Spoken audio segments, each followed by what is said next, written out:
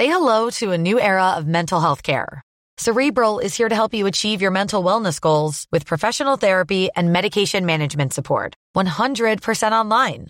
You'll experience the all-new Cerebral Way, an innovative approach to mental wellness designed around you. You'll get a personalized treatment plan from a therapist, prescriber, or both in a safe and judgment-free space. Your Cerebral therapist or prescriber will outline a customized plan with clear milestones along the way, so you can get to feeling your best. With Cerebral, you're not alone in your mental health journey.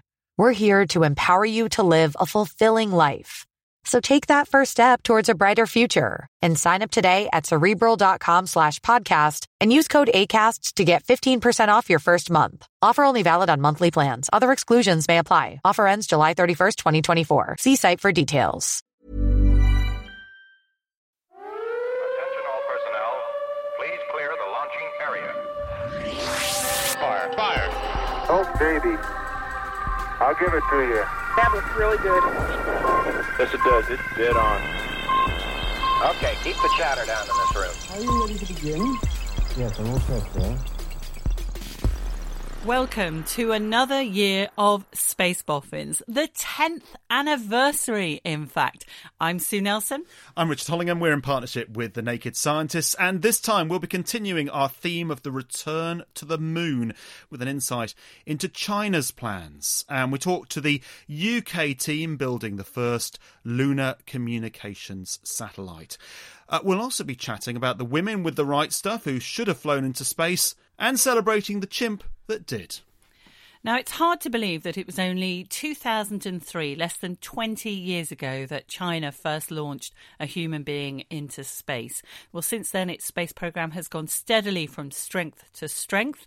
China launched its first space lab, Tiangong-1, or Heavenly Palace 1, in 2011, a spacecraft to Mars in July 2020, and just a few months ago landed yet another spacecraft on the moon, Chang'e 5, this time to bring back lunar samples. Only the USA and Russia have ever done this before, and just before Christmas those samples were returned to Earth. Well, to discuss China's many missions, and no doubt to correct my pronunciation or getting the spacecraft mixed up with the rovers, we're joined by journalist Andrew Jones, who's based in Finland and specialises in the Chinese space programme for Space News. Welcome, Andrew, to the podcast. Hi, guys. Thanks very much for having me. I've been listening for a good few years, so it's a delight to join you for this. You say that now. Yeah, yes. Oh, look, we're watching Andrew at the same time on Zoom, and we've just seen a cat's bottom come across the screen. I think that's the first time that's ever happened. The cat is way in front of you. Yeah, this is Cosmo, who is 2 years old and is very, very keen to get involved in everything that's going on, including podcasts, it seems. Fantastic. That's brilliant. Well, let's start with Chang'e 5, since it's their most recent achievement.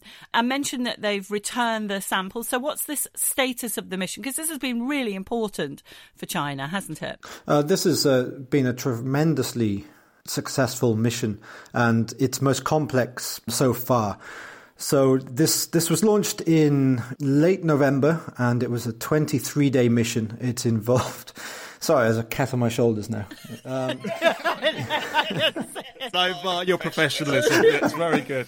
This was China's most complex mission. They carried out this in 23 days, including launch, going into lunar orbit, and then having the separation of the spacecraft. So you had a lander with an ascent vehicle going down to the lunar surface, and an orbiter with a return capsule staying in lunar orbit. So we had the lander make a soft landing on December 1st.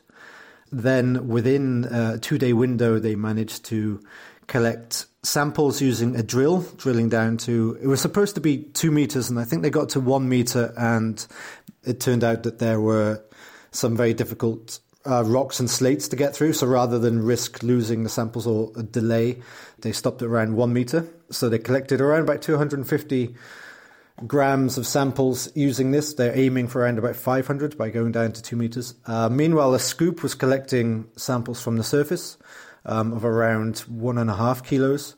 So this was then put into an ascent vehicle, which was then able to lift off from the lander and go and rendezvous and dock with the waiting orbiter in lunar orbit. So this was something China had never tried before, lifting off from the moon. And that docking as well was important. That's the first time this robotic docking has been done around the moon.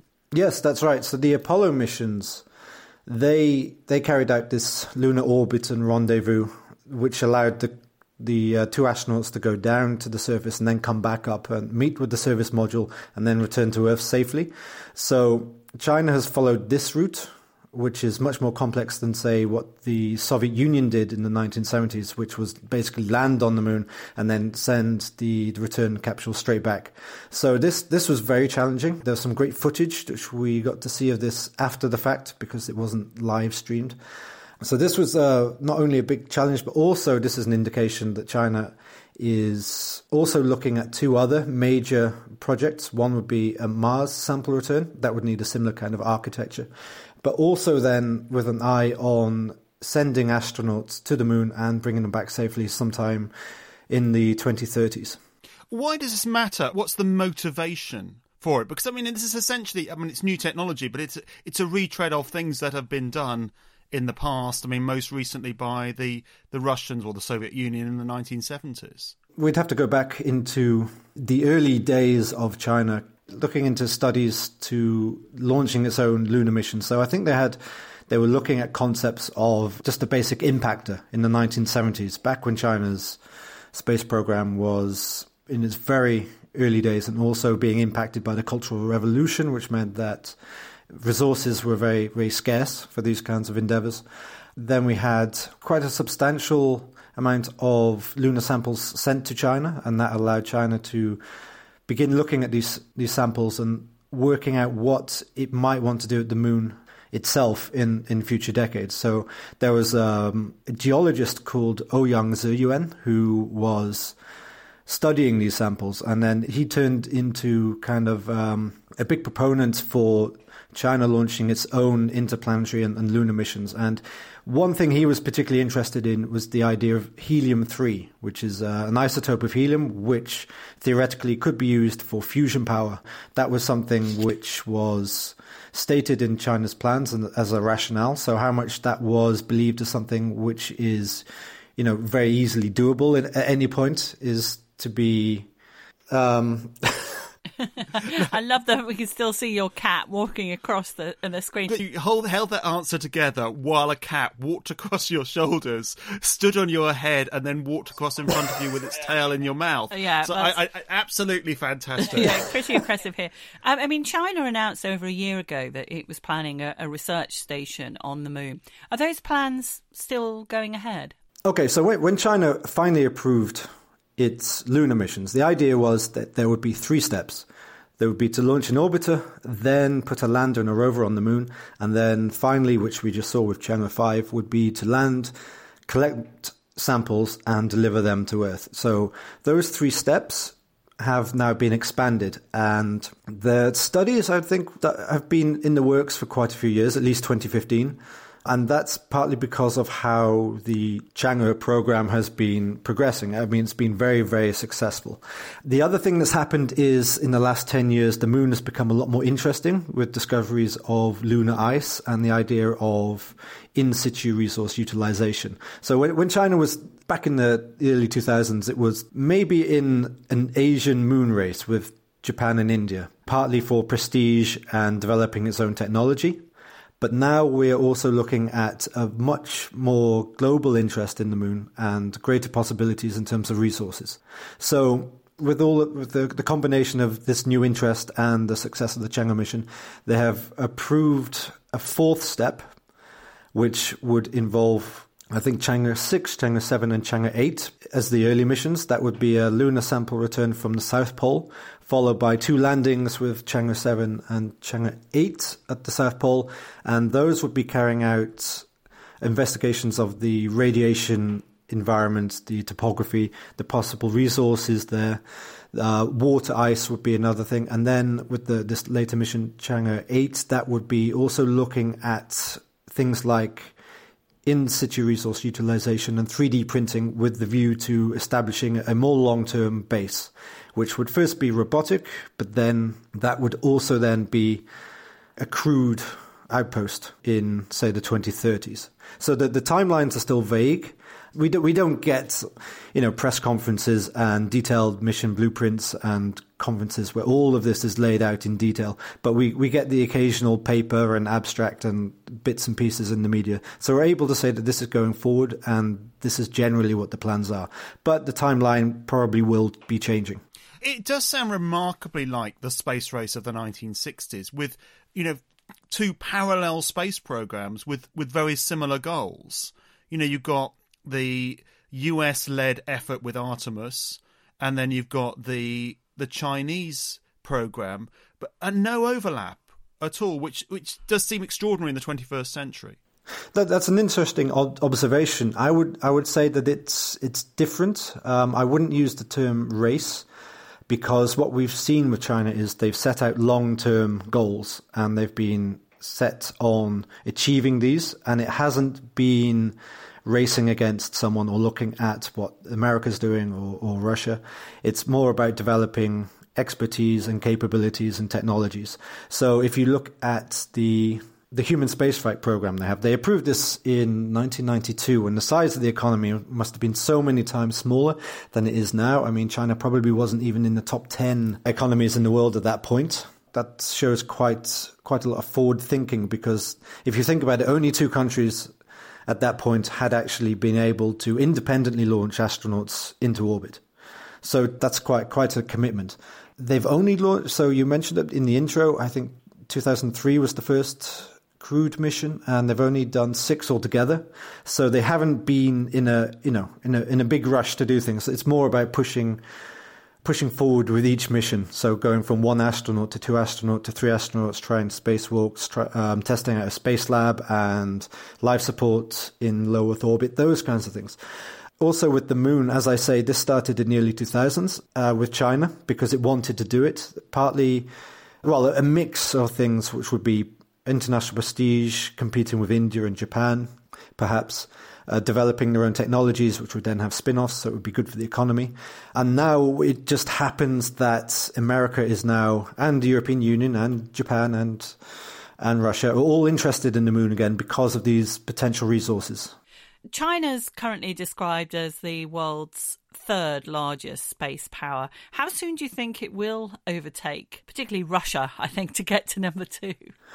That's a good question. There are some who are thinking now, based on China's launch rate and that it's trying to foster and develop its own space industry with lots of commercial actors, that China has essentially gone past Russia. So if you look at what the Soviet Union and Russia have achieved and what they're still capable of, they haven't yet done the things that Russia is capable and has done. However, the idea that we get, at least in the Western press, is that Russia's capabilities are diminishing. There's problems with replacing expertise and so on. So I think China, in some kind of plan which they put out, which is very forward-thinking and maybe aspirational plan to 2045, which included developing reusable launch capabilities, a reusable space plane, and also I think by 2045 it was a nuclear-powered shuttle, which sounds very futuristic to say the least.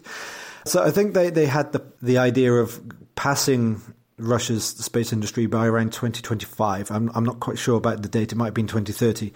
But if you look at the activity now, I mean, China in 2018, 2019 launched the most number of rockets. It was surpassed by United States in 2020. But part of this is China catching up with lots of space infrastructure, like its own version of GPS and imaging satellites and so on. But certainly you can see that there's a lot of momentum and a lot going on in China's space program. So I think China's the one to watch rather than Russia's space program at the moment. even though they haven't quite caught up, as it were. Yeah. You've got this, incredible insight into the Chinese space program, but I wonder whether they feel. I mean, it's easy for us to say, well, they're very secretive, but I wonder on the other side whether they feel isolated from the rest of the world. Whether this isn't always just such a deliberate decision to keep things secret until they've done them. Yeah, that's an interesting observation again. I think there's a lot of things that go into this. So China does have some kind of regular updates through its state media about what its space activities will be. On the government side, it produces a white paper every 5 years, a space white paper, which will detail what it's done in the last 5 years and what it plans to do in the next 5 years. So we'll see one of those coming out later this year.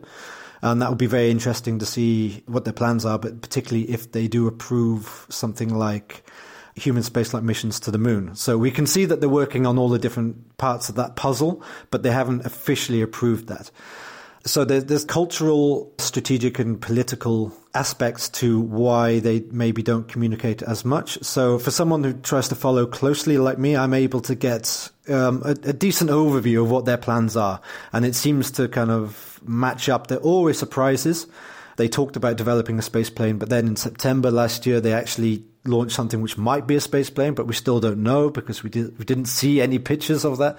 So there's always surprises and mysteries, but also there is a lack of understanding outside of China as to what they're doing, a lack of trust of what is being said. On the other hand, you have the United States, which has effectively barred China from the International Space Station, and the cat is back on my shoulders. There's also we can see that. International trade arms regimes which prevent US technology being shipped to China for launches. So China's ostracized from some space activities through that. So there is some separation and there's some misunderstandings. And there's also, for example, we very rarely get to see live streams of launches or regular updates. So if a launch fails, for example, we won't hear anything other than, okay, the launch failed. So no images, no details of the payloads and so on. So it's a very different cultural and political way of dealing with space information. So it makes it challenging, but also very interesting for someone like me. And we've got another sort of achievement coming up as well in February with Tianwen-1, another beautifully named mission. This one's Quest for Heavenly Truth. It's just poetic. And this will be arriving at Mars in orbit. Yeah, so this is China's first independent interplanetary mission. So this is a big deal for China, a big deal for the public who seem to be very interested in this. So we're expecting it to enter Mars orbit on February 10. So that would be the orbiter. But there's also a rover in this mission. And that landing attempt, what we know at the moment is that will take place in May. So they'll spend a few months in Mars orbit using the images on the spacecraft to get a good idea of the landing site and the conditions there, and then make this entry, descent and landing attempt, which will be, this again will be another major challenge for China. This is something that only the United States has managed to achieve, although the Soviet Union did manage to have one operating for a few seconds, I think. Yeah, another very interesting mission to watch. And also we should have following Tianwen missions coming. So a Mars sample return, a mission to near-Earth asteroid and a comet launching in the next few years, and then a Jupiter mission in 2030, which might also include a landing on Callisto, which is a bit of a scoop for you. So that's amazing news about Callisto. I mean, thank you so much, because I've enjoyed reading all your pieces, because it's you've got such an expertise in this area, and it's as you say, it's quite difficult to get information on this, and you've been like an Encyclopedia Britannica for us when it comes to finding out about China. So it's been great to have you on the podcast, Andrew. Oh, thanks. That's very kind. Unfortunately, lots of this information goes in and comes back out. After the article's written, it's kind of, I think that's a journalist's forte, isn't it? Because I say it's like a computer files, in that you have to actually sometimes put files into the trash can in order to make memory space for new stories and new things. So, because people, like you say, do expect you to just remember something that you did. I was going to say 10 years ago. To be honest, it could be like 10 days ago, I will have moved on. Absolutely. I've read articles from I've written 2 weeks ago. I'm like, I can barely remember writing it. So, yeah. A journalist's life. Well, Andrew Jones, thank you very much indeed for giving us that amazing update on the Chinese space industry. And the first interviewee who's ever done an interview with us with a cat on their shoulder, which is absolutely fantastic. Can you also share with us, when you saved the file, because you're just recording this locally, and we'll stitch it all together afterwards. Just share with us what your predictive text wanted to save the file as. Well, it turns out, and I don't know how much this is due to my involvement, but trying to put in space boffins ended up as space buffoons. Well, there we go. I think we might change our podcast name, actually. I think that's so much better. Yeah, I don't suppose anyone's got that domain. No, so I think we'll be okay. Exactly. Yeah. Spacebuffoons.com. Oh, brilliant. Okay, thanks, Andrew. Thanks very much. We're used to communications between the Earth and the Moon sounding like this. Okay, Neil, we can see you coming down the ladder now. Neil, we can see you coming. Okay, I just checked. Getting back up to that first step. That isn't collapsed too far, but it's adequate to get back up. Roger, we copy. It's a pretty good little jump. That's Neil Armstrong about to set foot on the lunar surface. Until relatively recently, every communication between mission control and astronauts was separated by those iconic beeps. They're known as Quindar tones, and they were triggered by the Capcom keying their press to talk button. But with multiple missions from several nations living and working on the Moon in future, communications are going to need to be a lot more sophisticated. And with that comes opportunity. British small satellite company SSTL is building the Moon's first commercial communication satellite, Lunar Pathfinder. They've already signed up the European Space Agency ESA, thanks to money invested by the UK Space Agency in the Artemis Lunar Exploration Programme. I've been speaking to SSTL's head of exploration, Nellie Offord, about what Lunar Pathfinder will be able to do. Lunar Pathfinder will be in a highly elliptical orbit so that we can maximize the coverage of the South Pole, which today is anticipated to be the destination of most surface missions, at least in the coming years. So it will cover everything, or it will see everything at some point in the orbit, but it will spend a lot more time hovering across the South Pole of the Moon. What it will do is simply relay data. So it will hail a lunar asset, whether it's on the surface of the Moon or the orbit, gather the data from that lunar asset, and then send it back to Earth when it's in visibility of the ground station. So that could be a rover on the Moon or even an astronaut on the Moon in time? Anything at all, yeah. And you're putting this out there, and this is a commercially funded project. You're putting this out there before you know for certain that they're going to be rovers or astronauts on the Moon. I suppose NASA is saying it's going to have astronauts on the Moon by 2024. But, I mean, is this a risk, or is it fairly certain that we will need infrastructure around the Moon for navigation and communication? It's a bit the chicken and the egg, isn't it? You don't know whether you're going to have enough demand when you're putting the infrastructure, but you know that you need the infrastructure to generate the demand.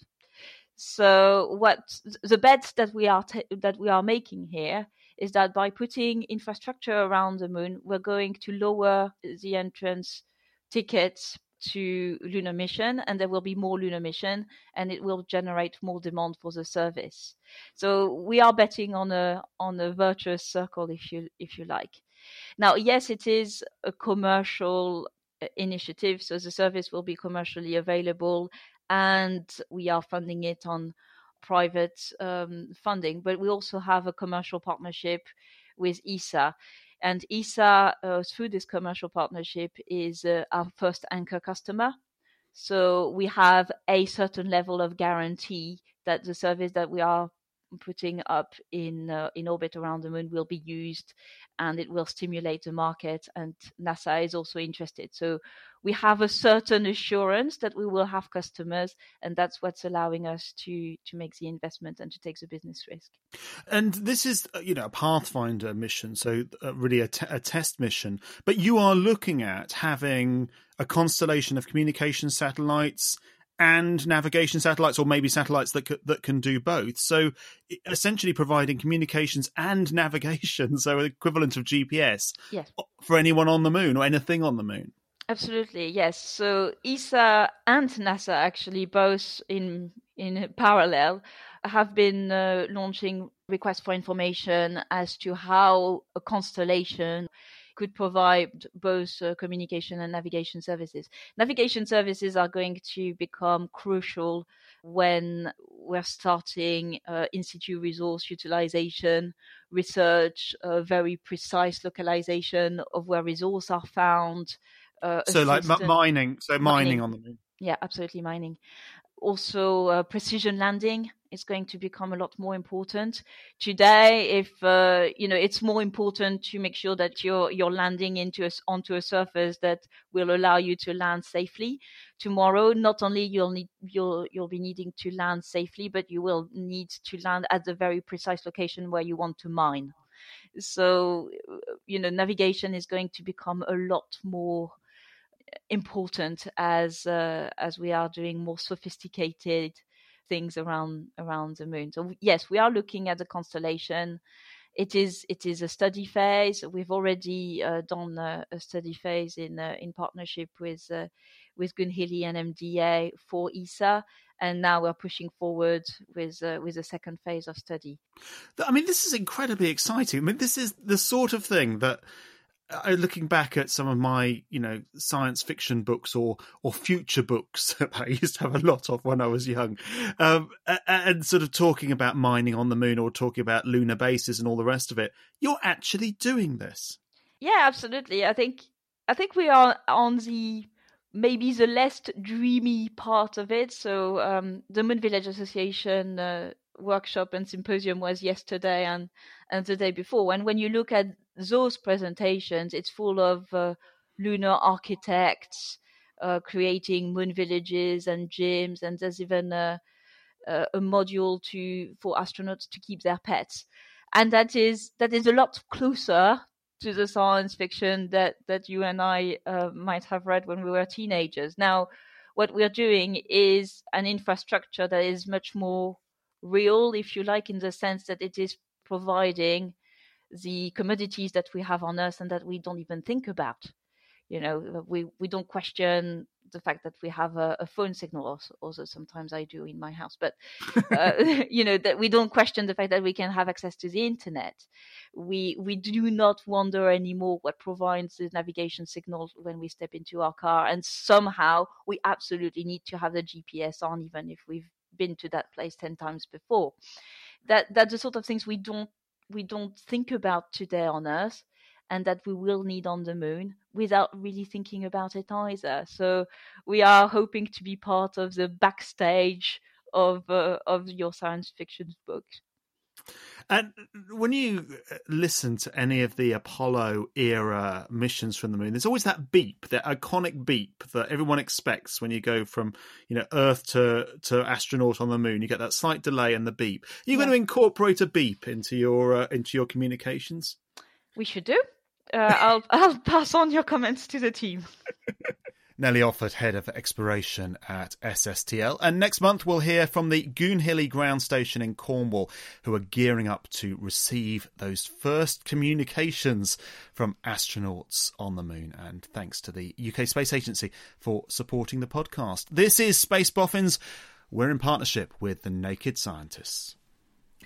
You can get in touch with us on Facebook and Twitter, or by email, info@boffinmedia.co.uk, and we'd love to hear from you. And by the way, thank you very much to Hayden for his Space Boffins Christmas gift, which was an amazing sort of Dr. Spock sort of bobblehead thing. Well, not a bobblehead thing, like a special vinyl toy thing, because he knows I love Star Trek, and we love you too, Hayden. Thank you. Yeah, do send us any gifts if you want. Gifts, money. I mean, we'll take anything. I just also want to mention, well, we're kind of on the admin section. The Tim Peake interview we did in the last Space Boffins, the December Space Boffins. If you've not heard it, do listen. He was fantastic, and I think really insightful, really interesting. There is still this competition on the UK Space Agency website. Inspired by Tim is the campaign, and winners get to speak to Tim Peake. Get to meet Tim Peake, and he is lovely. I mean, genuinely, he is really nice. And you're not contractually I'm not contractually obliged to say that. Actually, I didn't say Hayden's surname. I think I should. It's Hayden Geraghty. Yes. Any other Haydens? Any other Haydens? If you'd like to send us gifts, then the Darth Vader's Hayden, isn't he? Hayden Christensen or something. Yeah. Sadly, he didn't send us a gift, but never mind. Anyway, 2021. We know where he lives, though. We do know where he lives. We've actually been driven past his house. We've had coffee with his next door neighbour. That's like a really sad, tenuous link to fame, isn't it? Yes. In Canada. That's right, yeah. Was it Canada? Yeah, it was Canada. Yeah, it was. Near Toronto. Toronto, that's right. We're not stalking him on his... Yeah. Right. Anyway, where was I? Yes, about 2021.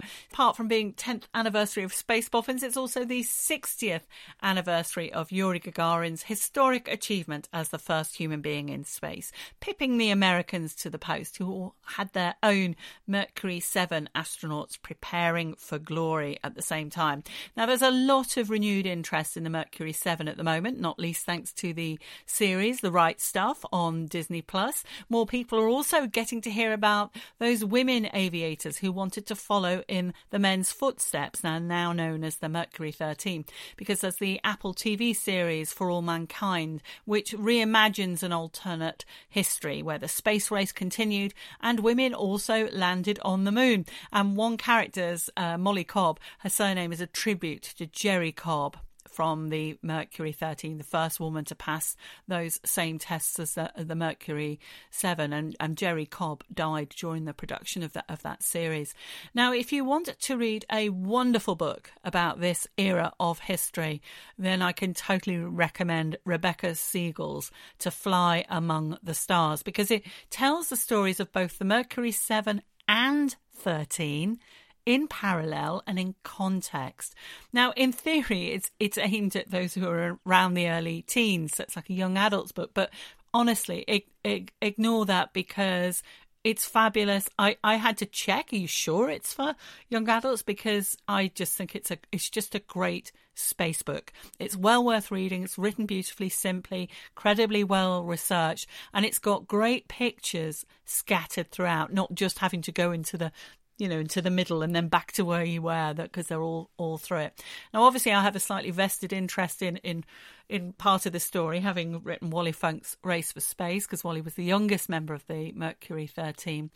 So I began by asking Rebecca what she felt the male astronauts and the female aviators who'd also wanted to be astronauts had in common. I think they all had enormous egos, just huge confidence. And I think that is a necessity if you are going to pursue something like high-level aviation, where what you're doing is dangerous, often untested.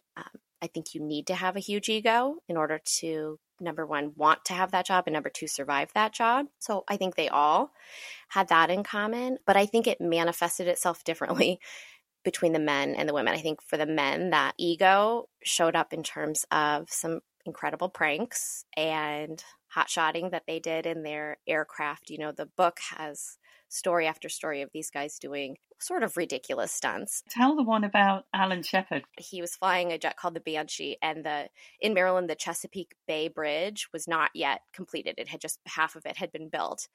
And Shepard was coming home from a flight, and he thought, well, I know what I could do with that bridge. So he did a loop under the bridge, over and back under again in a jet, and came home, was mildly scolded, went back out on a later flight. He was flying home over Ocean City Beach, noticed a big crowd, was laying out, enjoying the water. So he just went ahead and did a very low pass over the sunbathers, low enough that he apparently blew some women's bikini tops off.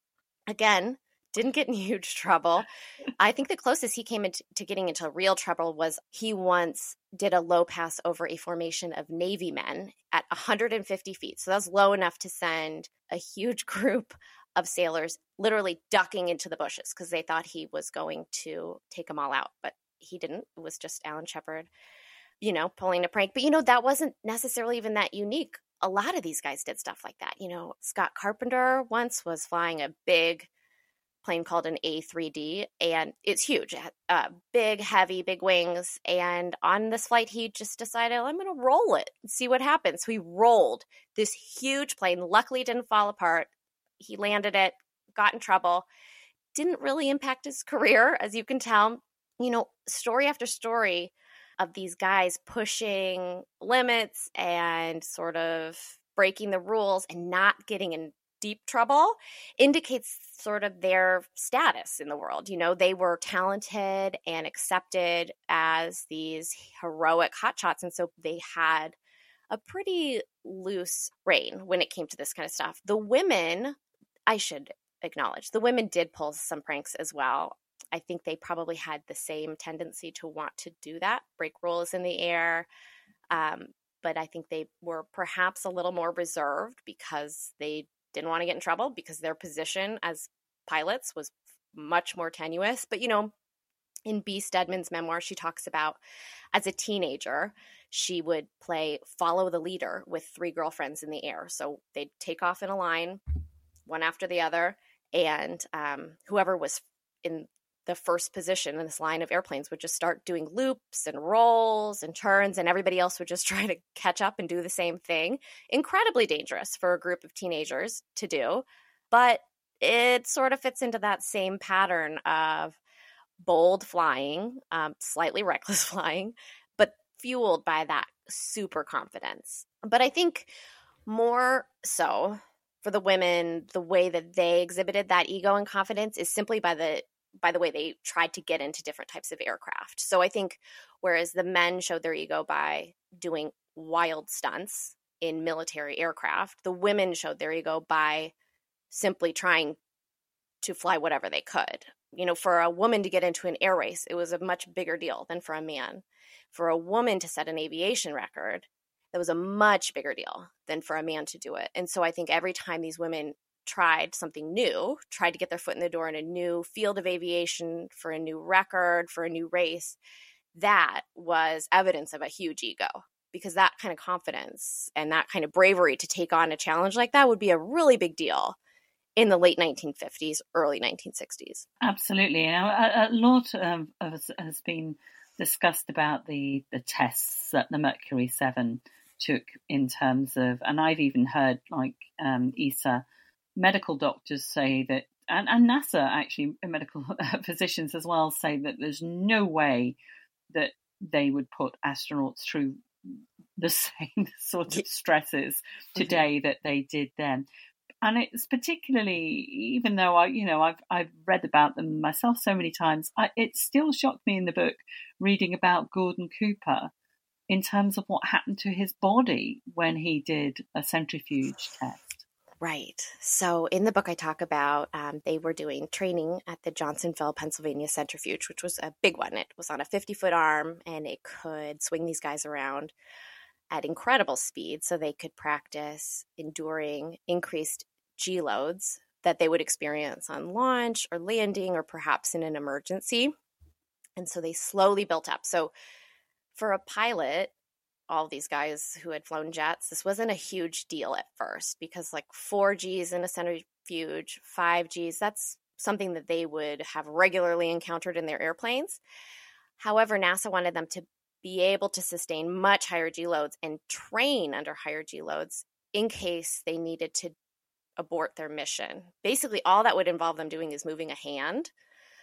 But moving a hand at 10 Gs, 12 Gs is really hard. And so they were working their way up. John Glenn talked about how he hated doing these exercises because it was miserable. Once you got past, 10, 11 Gs, they're passing out. They learned that they had to flex their muscles just to stay conscious, keep some blood going to the brain. They would breathe in these huffs so that they could keep their lungs full of air. And John Glenn topped out at about 16 Gs. He said it was horrible. And then Gordon Cooper writes about topping out at 18 Gs. And when he did that, he almost passed out, managed to keep it together. They stopped the centrifuge. He hopped out. Well, I should say he climbed out and discovered that the backs of his arms, legs, and torso were wet with his own blood, because as he had experienced those building G-forces, blood had pooled in the back of his arms, legs, and torso and eventually had broken through the skin. He's the only one I had read about having to actually break through his skin, but they all talked about bruising that would last for weeks. They would be nauseous, vomiting. I mean, this was an incredibly unpleasant experience, but it helped them prepare for launch and landing, which is obviously very important, but it also helped them train physically so that they could be ready in case there was any kind of emergency.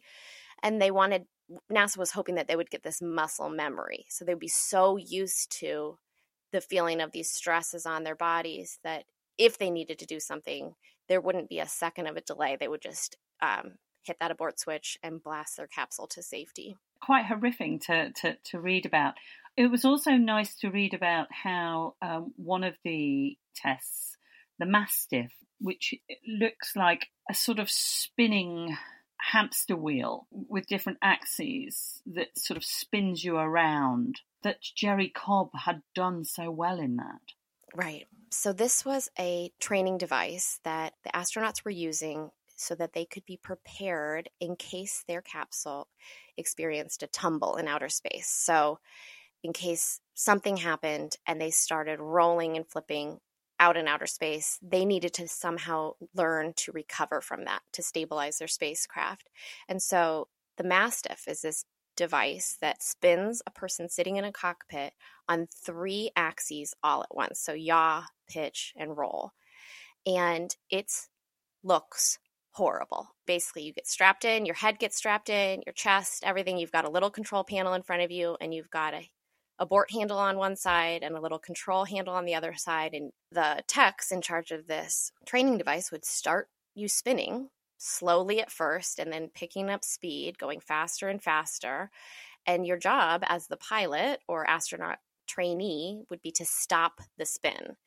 And Alan Shepard, who I think we all still think of as one of the best pilots, in American history, who was quite brave, not a big fan of admitting defeat. He had to hit what's called the chicken switch, the abort handle.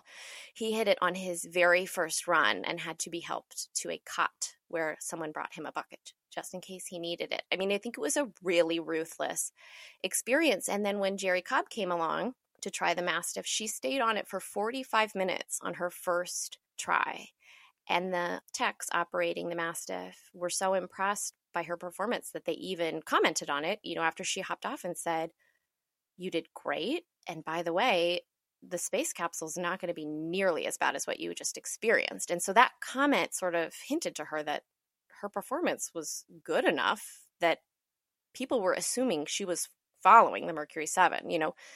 The people that were running that test seemed to be under the impression that she would be going to space soon. And that's good to read, actually, and good to hear, because I've heard that from a lot of the women firsthand, that, that they were given the impression that they would be going into space. If they pass this, then there would be that opportunity, which is often sometimes I hear people sort of dispute that, or they try to downplay what they did or what was expected of them. But they certainly did, like you say, from whether it's people testing them or the physicians themselves, actually seem to have that impression as well at some time, or at least that expectation. I like the way you mentioned 2 women who had done some tests before Jerry Cobb, who became the first of the Mercury 13, Betty Skelton and Ruth Nichols. Betty being quite a sort of glamorous sounding pilot, but Ruth fairly tragic. Yes. So they were both quite famous aviators in their time. Ruth actually came from the same class of aviators as Amelia Earhart. So she had actually hoped to be the first woman to cross the Atlantic, but an injury from a plane crash slowed her down. And so Amelia got across first. But she was really this leading figure in women's aviation in America in the 30s and 40s. But by the time the late 50s rolled around, she had sort of faded a bit from the limelight. And when she went to do some of these tests on her own or through the Air Force, she performed quite well on them. The Air Force did them, it seems, out of curiosity to see how an experienced aviator might handle these stresses. It doesn't seem as though the Air Force was seriously considering her as a Air Force or as a astronaut candidate. She was 58 when she took those tests, but she did quite well. And she afterwards publicized her experience and talked about how she thought women were naturals for space flight and how the scientific community should move forward researching women's capacity for spaceflight. And the Air Force's reaction was not great. The way that she had publicized her testing experience made it seem as though the Air Force was interested in training women astronauts, which it was not. And the response was quite negative. And in fact, less than a year later, Nichols died by suicide. And some people in her private circle have wondered if the disappointment at not being able to pursue this dream of becoming an astronaut could have contributed to her death. It's very sad. And then the other woman who underwent these tests before the Mercury 13 was Betty Skelton. As you said, she was this acrobatic pilot. She was very glamorous. I actually have a photo of her up in my office. I have the cover of Look magazine from 1960 where it says, "Should a girl be first in space?" And you see Skelton just looking stunning. But her tests were really just a publicity stunt. Look magazine and NASA worked together on the story, and she got to spend some time with the astronauts, and she got to do the centrifuge and some other tests. But mostly it was a way for the agency to keep the public updated on what they were doing. She was never seriously considered as an astronaut candidate. And for you, as it's such an interesting story of the both Mercury men and the women, who was your favourite? In terms of male and female? That's a very good question. So, I think a lot of the Mercury 7 were incredible, but I don't think I would get along with any of them. I know exactly what you mean. Right? I think Scott Carpenter was probably really cool, but I don't think we'd get along. I think Alan Shepard seemed very impressive, but I don't think I would like him. And John Glenn, I bet, was the nicest person on the planet, but perhaps too nice, if that makes any sense. Yes, from watching the series, The Right Stuff, and from what I've read, funnily enough, although John Glenn seems the straightest, and so consequently probably the least fun in terms of what you would have with, I tend towards him as somebody I find that, like you use the word, the nicest. I think, I sort of admire a lot of what he does and says and his attitude. That's a complicated thing about these guys is it's that duality of finding space to admire their careers and their accomplishments and everything we've talked about, their bravery, their skills, their ego. There was a lot of components of their lives that are just phenomenal. But then, especially today, with our cultural awareness, looking back on a lot of their behavior makes it hard to simply admire them, if that makes any sense. There was racism, there was womanizing, there was a lot of drinking, there was a lot of poor choices and bad behavior that accompanied their time at NASA. And what about the women? Who's your favorite? Wally holds a dear special place in my heart. You don't have to say that just because of me. Oh, I don't. I think she, by the end of this book, our phone calls were so regular. I would put my 2 children to bed. I would go into my room, close the door, sit on the bed, give Wally a call. We would just chat for hours.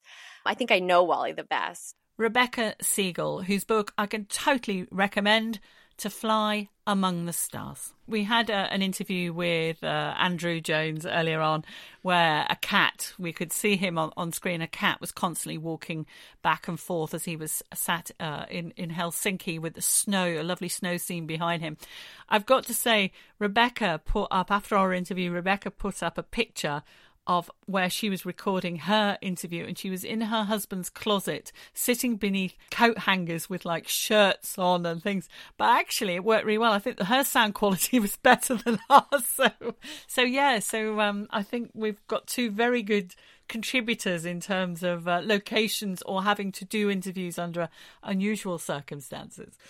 Another anniversary now, and this month marks the 60th anniversary of space chimp Ham's mission, a final test flight of NASA's Mercury spacecraft before they committed to launching an astronaut. Well, the mission didn't go entirely to plan. Here's an extract from our Audible series, The Space Race, featuring Michael Shinnebury from the New Mexico Museum of Space History.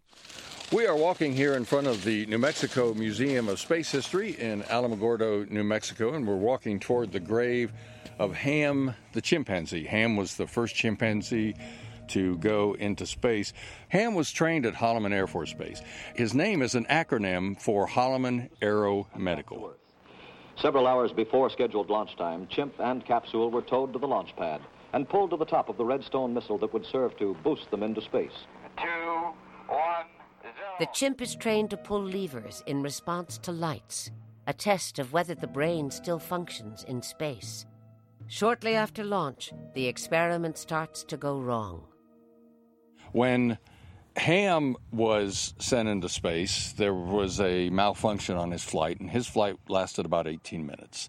The malfunction occurred when his rocket burned up its fuel 5 seconds early. That doesn't sound like much, but the computer read that as a situation, abort, shot his rocket up to the height of 150 some miles. He was only supposed to have ascended to about 114, 115 miles. You can imagine the G's that he endured. It also, in the trajectory to pick him up, put him another 2 hours out into the ocean for the recovery ship to reach him. Ignition.